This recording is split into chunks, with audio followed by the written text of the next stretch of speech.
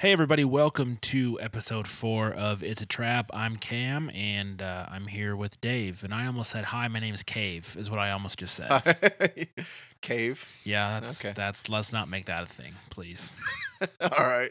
Yes, I am Cam, he is Dave, Yes. and this is episode 4 of It's a Yeah. Trap, which it's been a while, but that's kind of the has. thing with this show. Yep. It happens when it happens, and when it does happen, it's wonderful. At least I think so. I think so. Well, hey, there we go. Then it must be true. So it's episode 4, Dave, which means that we are covering a new movie character, Yeah. and I'm sure that our listeners are eager to know who we're covering, even though, hint, hint, this person's name will be in the show title.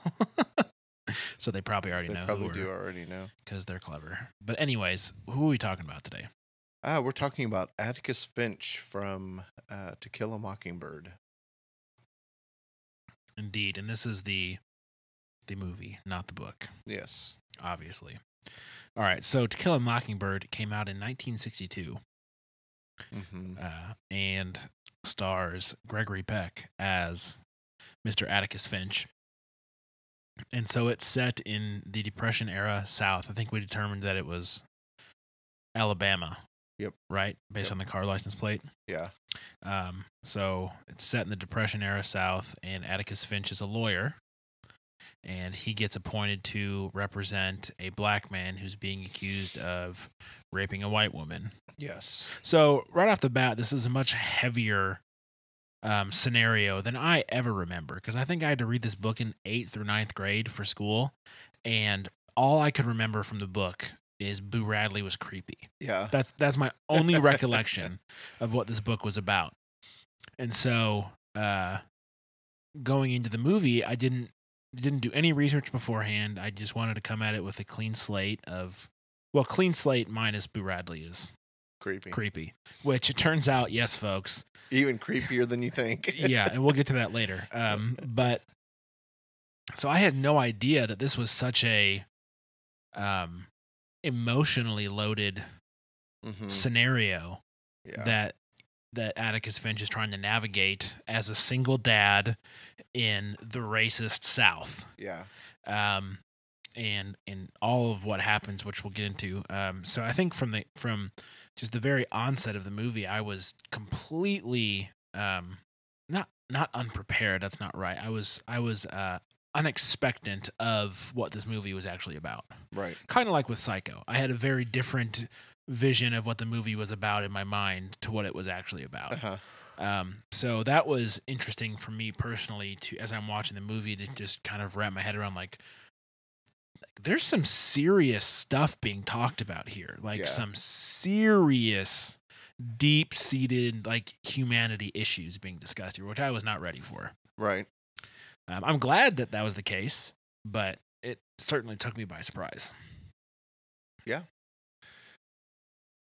I mean, I don't know. Just like, I don't know, there's a lot of N-bombs. Yes. Very.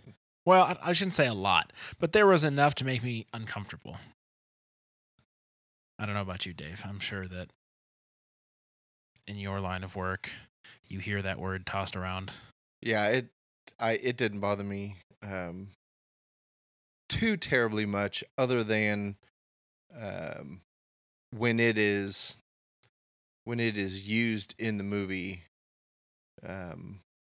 There's plenty of hate behind the word. There's plenty of, I mean, it is being used in the way that it the context that not like what it. Today it's become somewhat acceptable amongst certain groups, but this is very much the racist N-word. Yeah. And yeah, everything that the word stood for is fully embraced when it is used in this movie. That's a good way to say it. But let's move on to Atticus himself. Mm-hmm. And then as we go, we can maybe talk about our favorite parts of the movies, our least favorite parts of the movies, other characters as well. But we want to focus on Atticus because, in my estimation, he kind of represents this idealistic person who exists in a very unidealistic culture. Right. So as we said, it's Depression era Alabama. Racism is at its peak, I dare say. And Atticus, who is a single dad in this movie, has to navigate being a single dad and being a lawyer and teaching his kids the right way to live, all while dealing with the fact that the people that live around him have a very skewed view of life and humanity. And if I'm not mistaken, he is assigned this case. He is assigned this case, right? Yes. And so he takes the case, knowing everything that it entails, and does what he deems is the right thing to do, which is to represent a black man who is in pretty much every possible way obviously innocent. Right. But he has to represent him against a corrupt and skewed culture and system. And along the way, he has to help his kids understand what's happening. I mean, to the point where, you know, they're getting told at school, your daddy's a blank lover. And then the little girl's getting in fights because they're talking bad about her daddy. And so it's a very real life scenario of this dad trying to do what is right, but then also trying to help his kids understand that sometimes when you do what's right, it doesn't always go the way that you want, and that people are going to be irrational and people are going to hold on to their beliefs even when they don't make sense, or in the face of overwhelming evidence, they're still going to make the wrong decision because of cultural pressures and, you know, what they know to be right, even though it's completely ridiculous. And so I think from that perspective, I have a ton of respect for this character because he is willing to do the right thing in the face of such stupidity. Yep. When he knows he's the only one swimming upstream, he still decided to do the right thing. Yeah. And so he's almost like this hero character.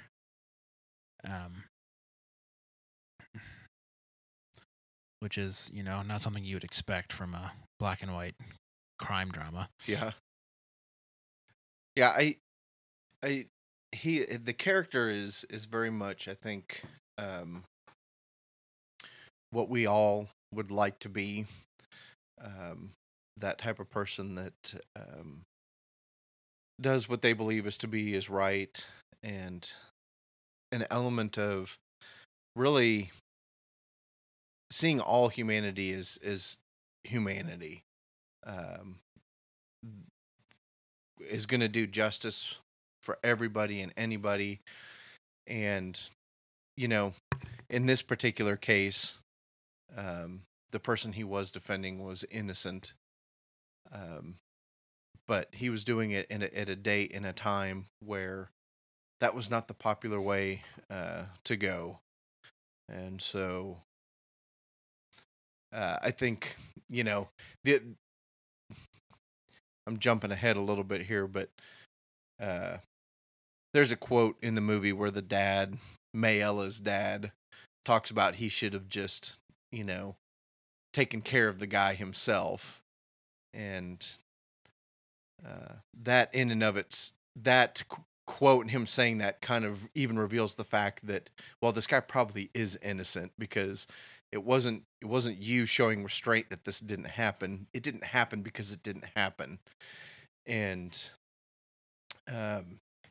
Atticus Finch is one of those people that, you know, he tells the truth, he lives by the truth, and there's none of this sort of, he's got to remember what he said or anything like that. Just a very solid person that, like I said, I think we all would really like to model ourselves after. Yeah, some of the notes that I took while we were watching the movie is that you can tell that he cares about his kids a lot, but he's not overbearing. and they kind of have the run of the town. And I think part of that is just reflective of the time, that they weren't concerned about children's safety like parents today are. Mm-hmm. But Definitely. he lets them figure things out. He lets them express their feelings, but he is firm with them when he needs to be. So I just think that as an example of what a dad could be like, it was nice to see how he interacted with his two kids, even when they were being defiant, which, they are quite a lot in this movie. He's very patient, even with the court trial and all of the setbacks that happen. He never loses his cool. No, he doesn't. He's a very collected guy.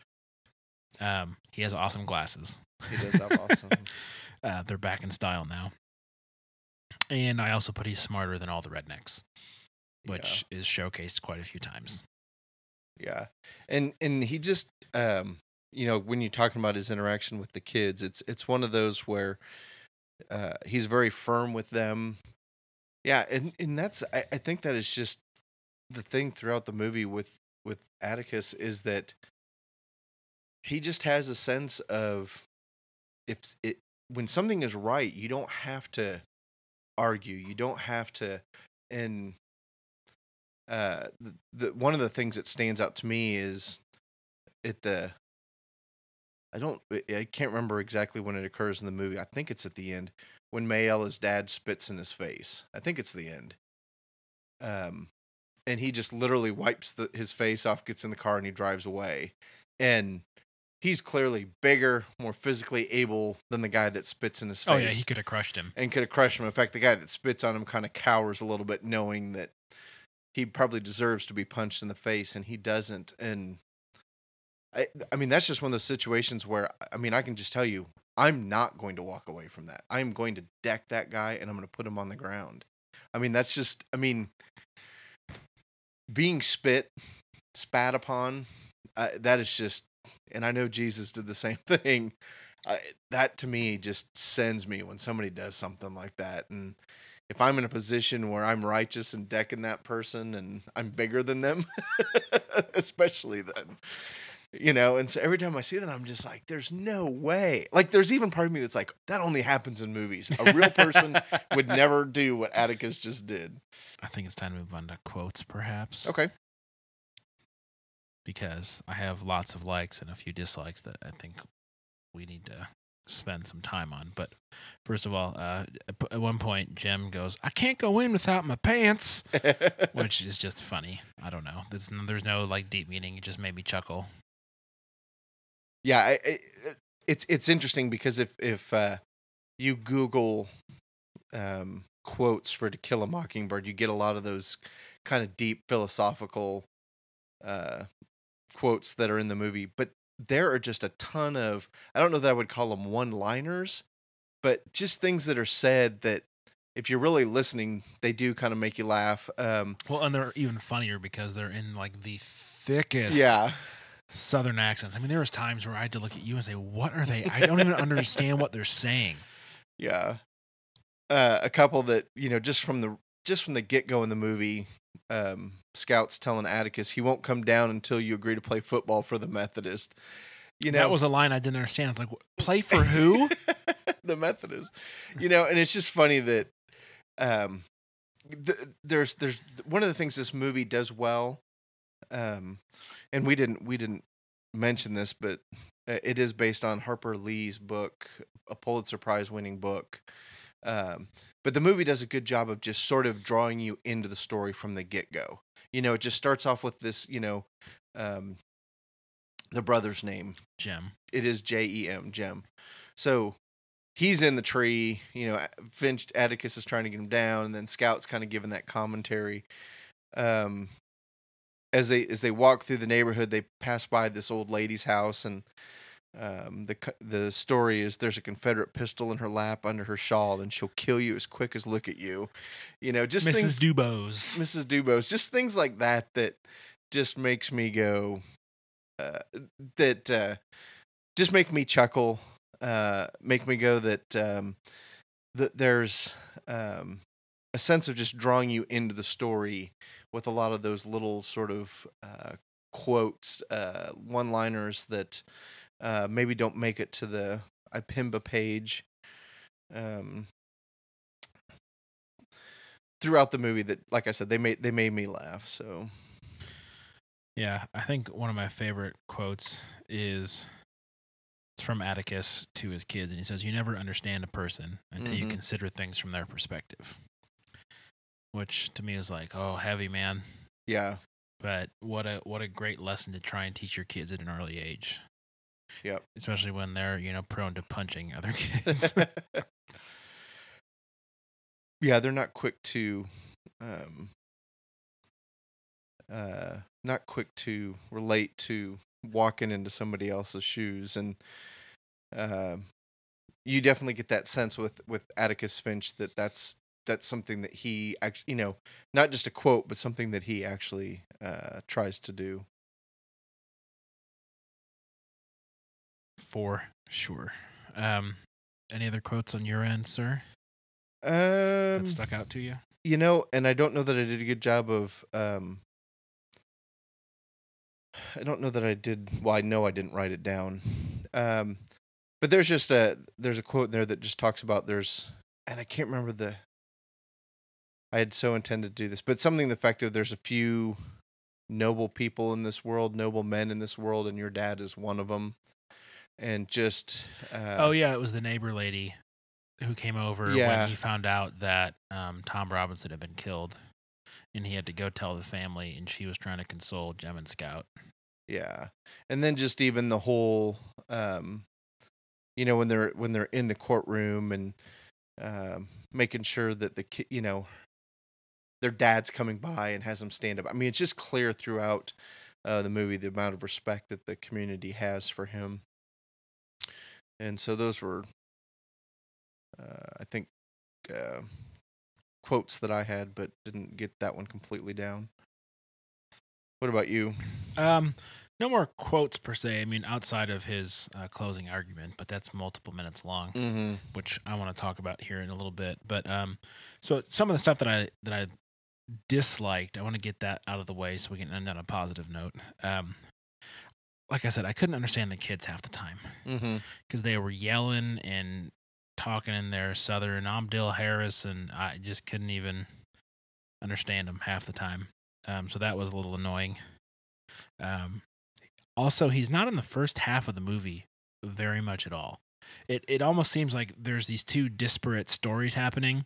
The kids trying to figure out what the heck is going on with the Radleys down the street in the creepy house, and then Atticus dealing with the court proceedings. And the first half of the movie is heavy on the kids and really light on Atticus, and then halfway through it flips and it's really heavily focused on Atticus and the court proceedings and much less so on the kids. And then at the very end, those two storylines come crashing together at the end of the movie to form a really nice conclusion.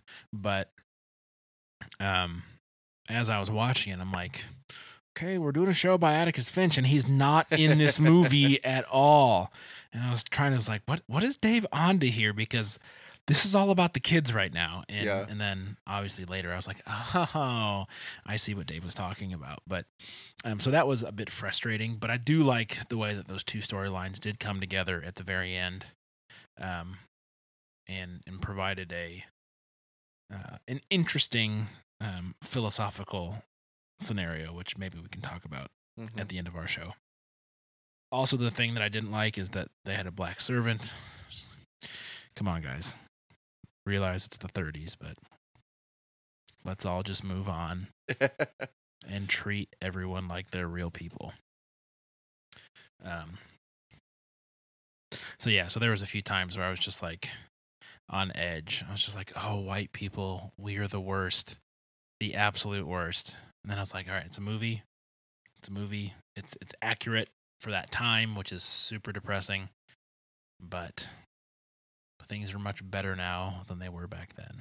They're not perfect. I don't think they're ever going to be perfect. But things are much better now. And hopefully will continue to get better as far as race relations are concerned. Because I was like physically angry at a few points in this movie. Like when Mr. Yule showed up at Tom Robinson's family's house, and that's when he spit in because he was going to go make a big scene. I was like, this dude deserves to get just destroyed because there was like 4 or 5 guys on the porch, and I was like, they just need to circle him and just beat him into a bloody pulp. Yeah. But they didn't, and Atticus didn't. So yeah, so all the racial tension just really made me not happy. Yeah. So, but I mean, I get that without that, the story doesn't have the same impact, and I get that it is very accurate to how life was, and it just makes me sad that that's how things were. Yeah, I guess I would venture to say that I'm not 100% sure that things are all that much better. I think there are places in the South that are still very much like that. Oh, yeah, I'm talking like on a nationwide scale. Like there are still places where, I mean, you take a look at that stupid white kid that went into the church in Charleston and shot up and killed a bunch of black folk because he was, you know, a white power guy. And it's just like, how do people still think that? Yeah. I just don't understand. You didn't choose to be born white. They didn't choose to be born black, and they didn't choose to be born Asian. Like, you have no choice in what ethnicity or color you are. Yeah. So how can it therefore be determined that one is better than the other? I just don't get it. It makes zero sense to me. I think I guess the other thing I would say is it may not be so just outright racism and prejudice today. I did just receive solicitation from the Southern Poverty. I can't remember what it's called. I'm embarrassed by that now, but they actually do good work. And one of the things they sent me in this asking for a donation was it's a map of the hate groups across America. And I'm sure there's a lot. Majority of them are still in the South. But with that, I guess I truly do believe that a lot of people still have a bias that they're unaware of when it comes to black people. And I do believe that there's things like if a black man gets on an elevator with a white woman, she clutches her purse closer to her. I do believe there's, you know, a black person walking towards a white person and the white person will move over the sidewalk. And I think there's a lot of just, we don't outright say the N-word anymore, and we don't have servants and things like that. But, I think we're just better at hiding it and not being racist, but there's still, there's still a lot that's not right in our country when it comes to race. And I will say, I think that's true on both sides. I think that's true for black folk. I think that's true for white people. I think it's, we've got a lot of work to do, and I don't really see either side doing much to make it better. You know, and so I know we don't need to go way down this road with this, but there's definitely tension throughout the movie in terms of that, in a way that I think is repressed more today versus just the outright discrimination that we would have seen in the 1930s. Yeah. Part of me wants you to be wrong, but the other part knows you're probably right. So that's fun. Yeah. And the name of it's the Southern Poverty Law Center is what I was trying to think of. So that put together the map of the hate groups. They work towards hate groups, racism, civil rights, and anti-Semitism. I will say this. While I couldn't think of their name, the Southern Poverty Law Center, they are probably one of those organizations that are working to make things better. So there are those. I don't want to throw everybody in the same group together. All right. How about things we liked about the movie? That seems a little happier. I'm going to continue with the dislikes a little bit. I don't think this is one of those. It is such a great book. It makes a good movie.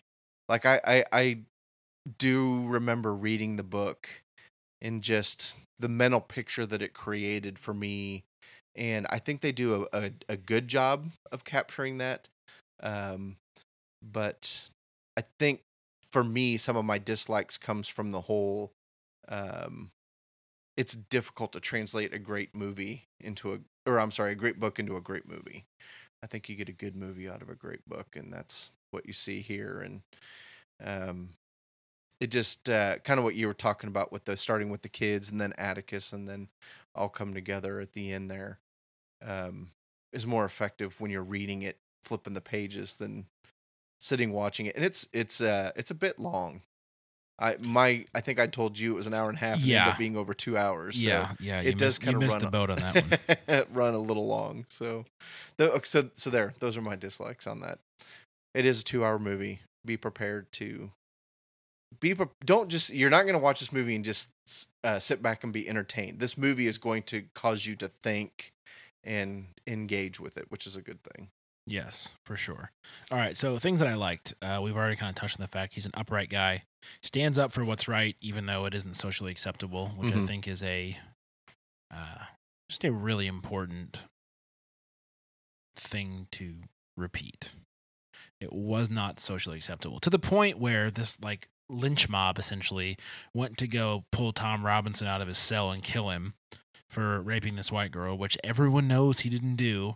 And Atticus is sitting watch outside. He's got a lamp outside on the porch, and he's just reading in his suit. And luckily for him, Scout, Jem, and Dill show up, and Scout kind of talks the crowd down because she's like, "Oh, you're so-and-so's dad," and blah, blah, blah. And they all realize, "Oh, wait a minute, we're all horrible people. We shouldn't be doing, let's all go home." And she pretty much, without knowing it, talks down this lynch mob. Right. And Atticus he's not leaving. No. He understands the situation. They've all got shotguns. Yeah. He's not going anywhere. And luckily enough, the kids show up and defuse the whole situation. But he just is an impressive character. And he's not so, they don't paint him as this perfect man. No. So it's not like, oh, he's Superman in the 30s. You can tell he's just a guy. He's humanized so well throughout the whole film that you're like, man, this is a real dude, and he still acts this way. He's like I said, he's not Superman. He doesn't have superpowers. He's just a normal guy that just wants to do what's right and to teach his kids. And so I think they did a really good job in the movie of balancing that idealism versus he's just a guy. And I thought that was really well done. Yes. Because you're not looking at him going, ugh, he's so perfect. You're looking at him, you're like, man, I want to be like that guy. Right. And so they hit the balance very well. I would agree with that. Yeah, you hit on one of my favorite scenes was when the kids show up at the jail and Scout and her innocence really, she just really kind of brings out that this is who you are and this is who you are to me, and your child is my friend. And it was one, I think they were embarrassed to be there. I think they were embarrassed that she knew who they were, and now there was names with the faces, and I don't know, maybe that's where the hoods come into play with the KKK, is they don't want to be recognized by the And is it I guess I'm recalling another movie. Is it Oh Brother, Where Art Thou, where somebody goes, I recognize your shoes, that's you're so and so and you're so and you're so and so. Anyway, that's a great movie too. That scene outside the jail is truly one of my favorites, just because the innocence of a child and the sincerity of her heart is just completely diffuses the situation. And that, like you said, was not her intention. She just was there kind of to see what was going on. Yeah. So Yeah. Another thing that I like is that he's putting Scout to bed, I believe, is when this happens. And she asks him a question, and he explains to her that he's doing what is right because if he didn't, he wouldn't be able to tell her or Jim to do anything. Mm-hmm. And so, like, he is explaining to the kid, one of the reasons I expect you to listen to me as your father is because I'm setting a good example for you to follow.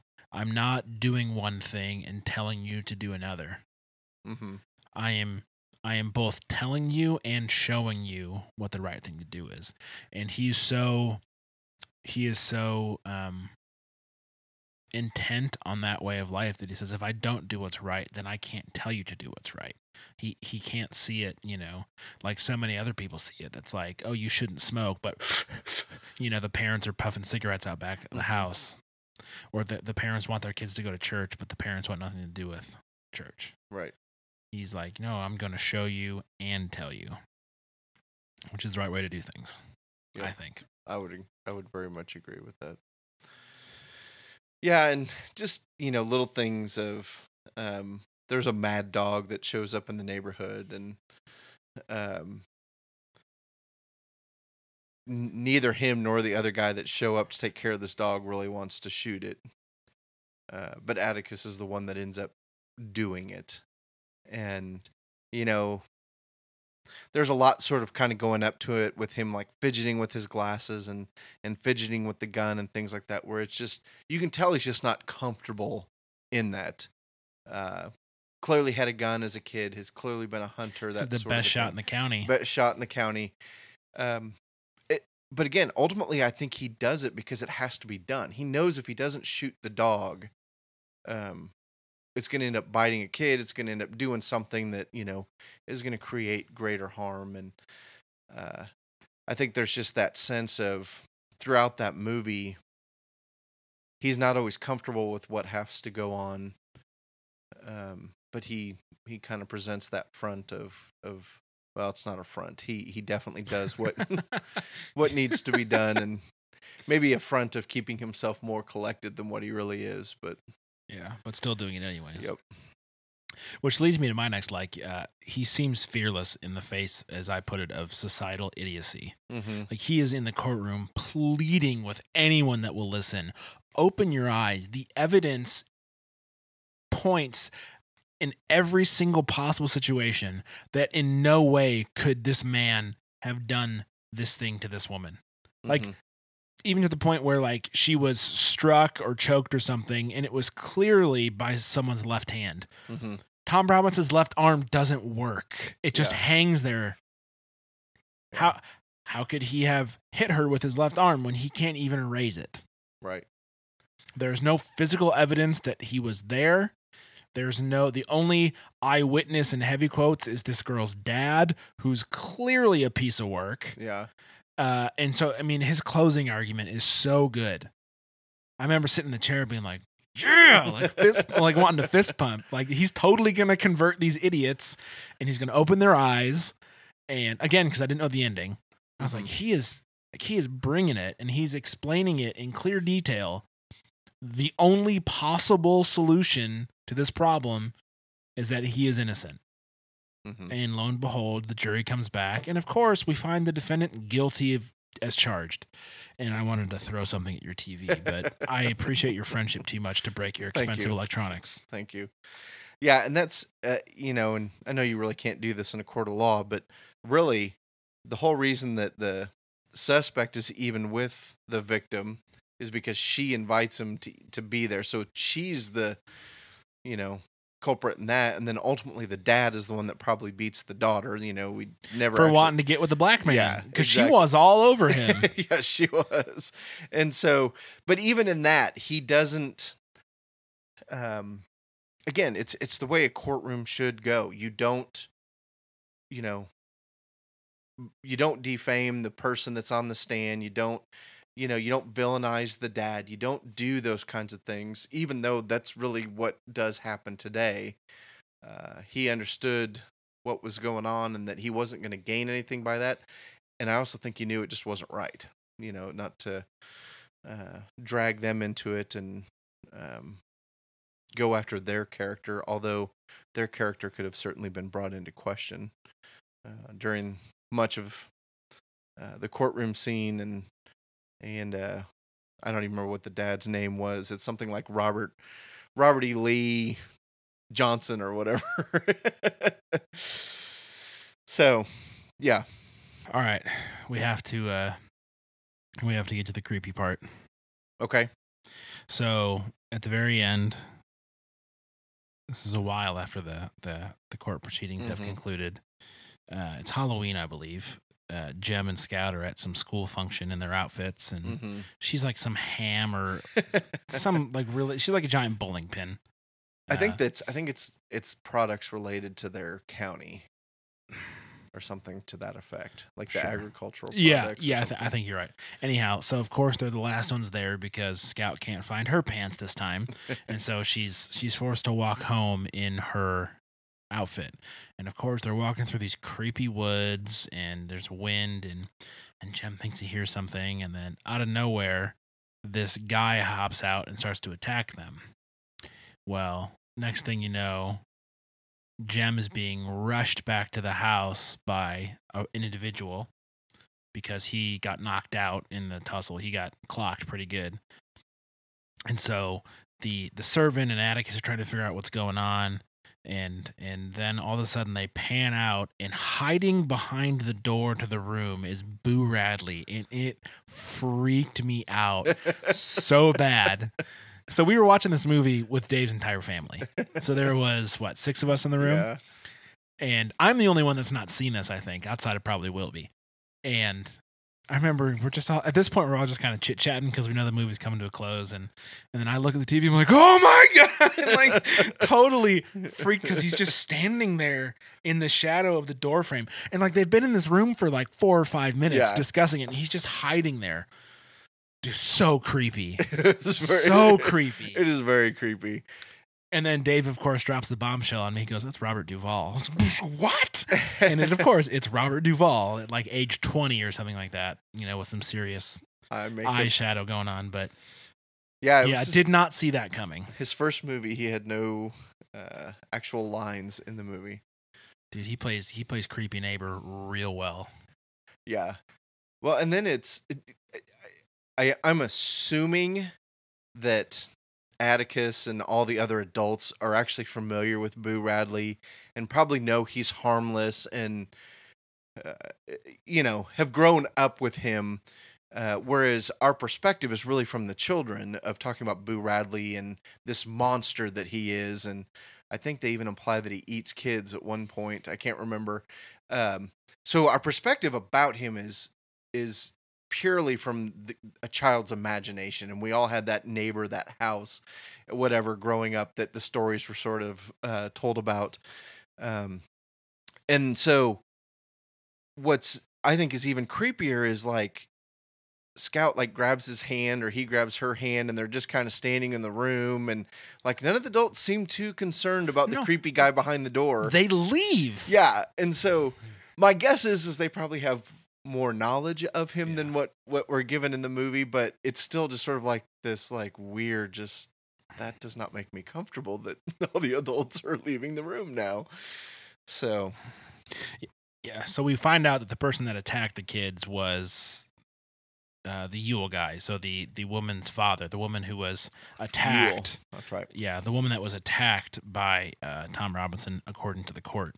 Her dad, the one that spit in Atticus' face, and the one who is just a lovely human being, decided that because he was made a fool of by Atticus in the court, and because Atticus pretty much proved to everybody that he was a liar, he was going to take. And this guy's also a drunk. Like when he spits in Atticus' face, he is plastered. I mean, he's walking up to the house and he's stumbling, and so I'm assuming he got drunk and decided, I'm going to go take out Atticus Finch's kids for making a fool out of me. I'm a real man, and he winds up dying with the knife that he brought. Boo winds up killing him, and the sheriff determines in a work of impeccable detectiveship that he fell on his own knife, and that's all that happened. Boo wasn't there. The kids we're lucky to get out of that alive because he was just drunk and fell on his own knife.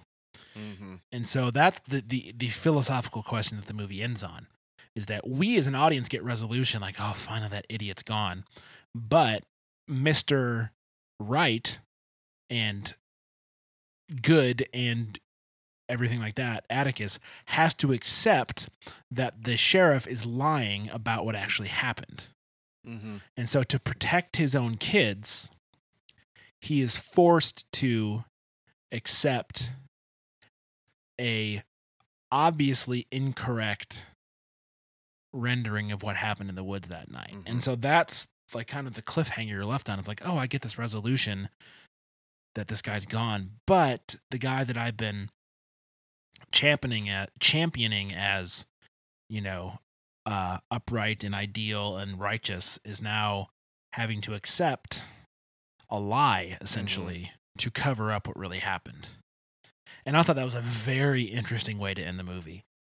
Yeah, because ultimately we don't know what he does, but there's sort of this implied that this character of truth and morality is now going to suddenly accept this lie, is what the story is going to be that is told about what happened to Mr. Ewell. So, yeah, it just shows you that there's always a situation in which you are faced with doing what's right being much more difficult than taking the compromise. And I just thought it was very interesting that they just slid that in there at the end. Mm-hmm. Oh, very much so. Like, ooh, touche, Harper Lee, touche. Yeah, and and here, like I said, you ultimately don't know what comes of it, but here's this person of authority saying this is what happened when Atticus knows that is not what happened, or at least we, based on what we see in the movie, he doesn't have a. I can't say it. Well, but I also wonder too. The only people that know what happened are Boo Radley. Right, exactly. Because Jem was knocked out, Scout couldn't see, and the other guy's dead. Mm-hmm. And it doesn't seem like Boo Radley knows how to use words. No. So the only person that really knows what happened is Boo. So while Atticus may surmise that what the sheriff is proposing isn't exactly what happened, he has literally no way of knowing. Mm-mm. And so I think it's not so much that he's all of a sudden become a non-upright person. I think he's realized there's no way I'm ever going to know what happened because the only person that does know is unable to communicate. And I have to accept the sheriff's conclusion. 1, because I don't know. 2, because I can't know. And 3, because he's the sheriff and it's his job to come to that conclusion. Mm-hmm. And so while it may make us uncomfortable as the viewer, I think that he realizes what his situation is, and he has no, he's got no other way to go. Mm-hmm. Yeah, and then ultimately, it's I think Scout at the end that draws kind of the parallel of someone like Boo Radley being put in court, tried for a crime like this, is the equivalent of shooting a mockingbird. Which is a sin. According. So, kill as many blue jays as you want. Just don't kill a mockingbird. Yes. So yeah, there's even sort of that kind of... You get the conclusion of he's teaching her, and then at the end of the movie, she takes what she's learned from him and teaches him with that same stuff. And it's a very nice conclusion of like, oh, the kids get it. He gets, yes. So, yeah, good movie. Good character for sure. I really, honestly, when you brought him up in our initial discussion, I was like,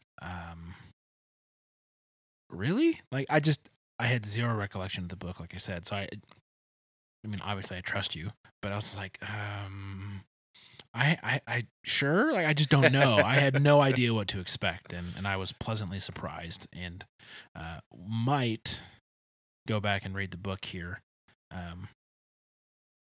to get a better understanding of all that was going on. But I was thinking the same. It's a all quick right, maybe read. we'll start a book club Book club. podcast. Maybe we'll get Oprah on it. No. Oh, really? Yeah. I'd interview Oprah. Maybe she'll give me stuff. You get a Tesla, and you get a Tesla. Tesla's for everybody. Anyways, I think that brings us to the end. Yeah. Did you want to do our ratings? Ooh, you go first. I have to think. Now, you got to clarify for me. We rate the movie. Rate the character. We rate the character? We rate the character, not the movie. Okay. So you're rating the character on whatever criteria you want to rate him on. Interesting. I'm gonna say this one's a 4 out of 5. Okay. Correct. And the reason that I'm not gonna give a full 5 to this, and I don't know if I'm gonna be able to articulate this very well, is well, I'll put it to you this way. Great model character, somebody I want to be like. I think throughout the movie, very much well done, but he's not in a significant portion of the movie. And I use this word hesitantly a little bit. He's borderline boring. And that's okay. Because we want action heroes, and we want, people that kill people and do all this kind of stuff, and he doesn't do anything. He simply does the right thing. And so when I say boring, there's an element of all he's doing is what you and I should be doing. And so that's why there's this not a 5. Is I think it's a great character, but well, am I going to put a big but out there or not? It's a great character. I'm just going to go with it's a 4. He's good, but ultimately he's an everyday guy, like we said, and that's all right. That's a good thing. So. Yeah, I'm going to go 4 out of 5 as well, and my reasoning is there wasn't enough of him. Like, they did a really good job of presenting the character, but I think, and this is obviously because they were, tied to the book, that they had the storyline to complete, but I think more of him would have been better. Yes. And more of him would have given us an opportunity to see more facets of his character. Yeah. What does it look like when he does get excited? Mm-hmm. The only time he really gets excited is the closing argument. Mm-hmm. And he's even not that excited. He's just a little more, boisterous. But, yeah, to your point, great character. I just wanted to see more of him in different situations. Yeah. So I guess I'd like a kind of window into the internal struggles, things like that. So I want to know more. So, okay, so if we're judging the character and not the movie, I think I'm going to rephrase mine. As a character, 5 out of 5. As how they used him in the movie, 4 out of 5. That's fair. Because I think as the limited parts that we were given of him were fantastic. Mm-hmm. Top notch. It's just the movie didn't use him as well as it could have. It's like, it's like a coach having, LeBron James and not using him to his full potential. Like, we're only going to play you 20 minutes a game, man. We don't need you to play 40. We're only going to play you 20. It's like, no, he's the best one you got. Put him on the floor every second you can. Now, obviously, that would make a good movie if it was just him. It would just be like, Atticus Finch vlog. Look at me, I'm shaving. My hair is perfect. So, yeah, anyways, really good, really, really good, really good. Good choice, Dave. All right. Bye. Bye.